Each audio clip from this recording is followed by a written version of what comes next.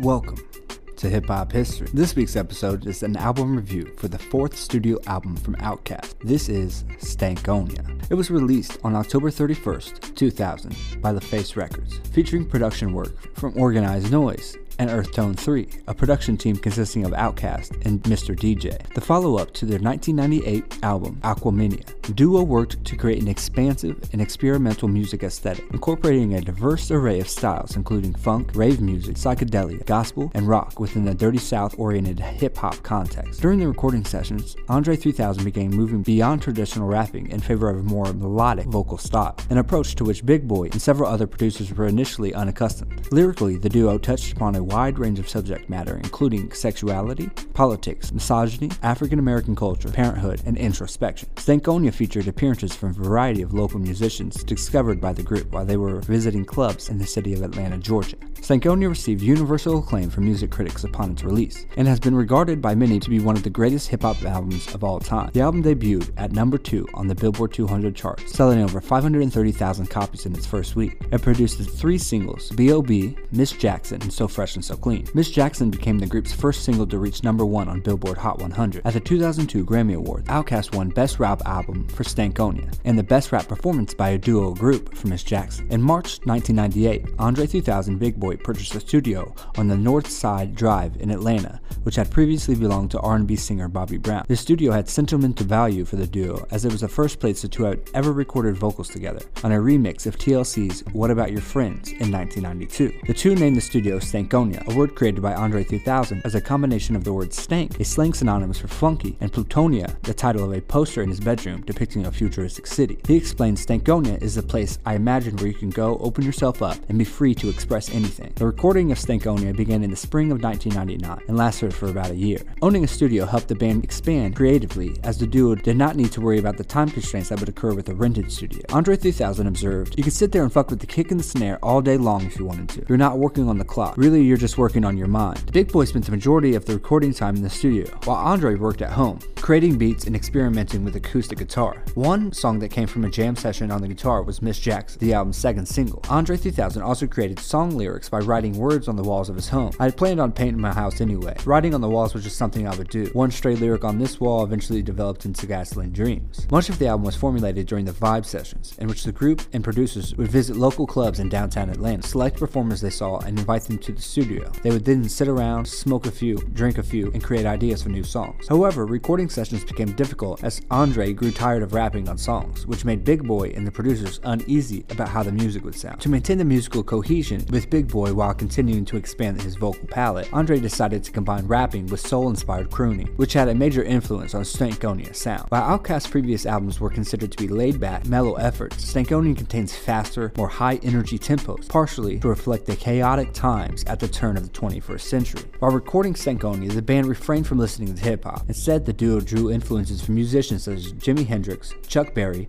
Little Richard, and Prince. However, the band refrained from producing a throwback sound and instead hoped to utilize these influences in a modern, experimental fashion. Much of the album discusses the status of women in the South and contrasts with the misogynistic attitudes common in hip-hop music. In his book, Classical Material, The Hip-Hop Album Guide, Oliver Wang writes that such songs as Slum Beautiful and Toilet Tisha reimagined Round the Way Girls, not only as just one of the one-dimensional accessories, but as objects of affection with lives and concerns that are worth more exploring. In Toilet Tisha, the duo empathizes with the suicidal pregnant teenager.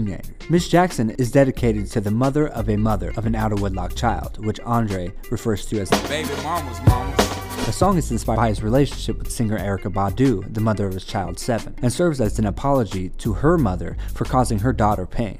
We're going to take a short ad break here, and we'll be right back. Thank you for listening to that ad. Now back to the show.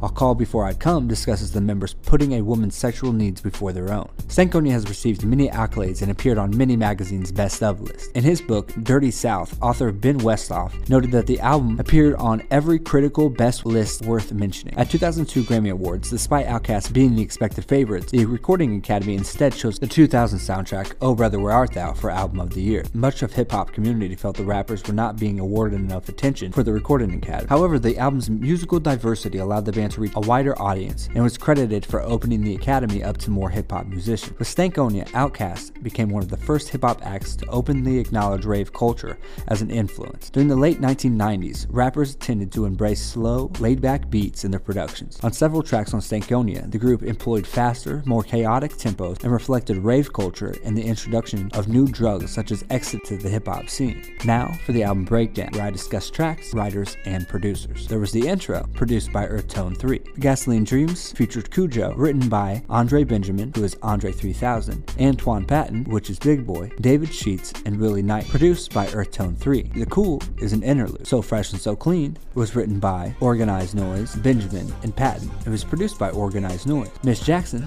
was written by Organized Noise, Benjamin, and Patton. It was produced by Earth Tone 3. Snappin' and Trappin' features Killer Mike and Jay Sweet. It was written by Benjamin, Patton, Sheets, Michael Rinder, who is Killer Mike, John E.E. Smith, and Corey Andrews. It was produced by Earth Tone 3. Next is DF. It's an interlude. Spaghetti Junction was written by Organized Noise, Benjamin, and Patton. It was produced by Organized Noise. Next is Kim and Cookie, and it's also an interlude. All Call Before I Come features Gangsta Boo and Echo. It was written by Benjamin, Patton, Sheets, Lola Mitchell, and Rashida Robert. It was produced by Earth Tone 3. Next is B.O.B. It was written by Benjamin, Patton, and Sheets, and it was produced by Earth Tone 3. Next is Explosion featuring Be Real. It was written by Benjamin, Patton, Sheets, Louis Freeze, and Aaron Johnson, and that was produced by Earth Tone 3 as well. Next we have Good Hair, which is an interlude. Up next is We Love These Hoes. It featured Backbone and Big Git. It was written by Organized Noise, Benjamin, Patton, Jameer Williams, Cameron Gitt, Bolivar Troncoso, and it was produced by Organized Noise. Humble Mumble features Erykah Badu. It was written by Benjamin, Patton, Sheets, and Erica Wright. It was produced by Earth Tone 3. Next is Drinkin' Again, which is an interlude, followed up by The Question Mark. It was written by Benjamin, Patton, and Sheets. It was produced by Earth Tone 3. Red Velvet, writers Benjamin, Patton, Sheets, produced by Earth Tone 3. Cruisin' in ATL is an interlude. Next up is Gangsta Shit, featuring Slim Calhoun, C-Bone, and T-Mo. It was written by Carlton Mahoon, Benjamin, Patton, Sheets, Robert Barnett, Brian Loving, Andrews Carl Moe. It was produced by Earth Tone 3. Toilet Tisha was written by Benjamin, Patton, and Sheets. It was produced by Earth Tone 3. Next up, Slum Beautiful features CeeLo. It was written by Benjamin, Patton, Sheets, and Thomas Burton. Produced by Earth Tone 3. Prenup is an interlude. And the next and last song is Stankonia, or Stank Love, featuring Big Rube and Sleepy Brown. It was written by Benjamin, Patton, Sheets, Patrick Brown, and Ruben Bailey. Producers, Earth Tone 3. And here are the samples for the album. So Fresh So Clean contains a sample of Before the Night Is Over by Joe Simon, and Miss Jackson contains a sample of Strawberry Letter, number 23, by the Brothers Johnson. We Love These Hoes contains a sample of Worldwide by Alan Toussaint. Mr. DJ is David Sheets, and he is part of Earth Tone 3. 20 years after its release, you can still feel the effects of Stankonia in today's culture. Stankonia, like I said before, is a classic album. With songs like So Fresh So Clean, Miss Jackson, All Call Before I Come, B.O.B., and Toilet Tisha, you can see why this album is considered a classic. Thank you for listening to this album breakdown of Outkast Stankonia. Please subscribe on whatever streaming service you use and leave a review if possible. Thank you very much.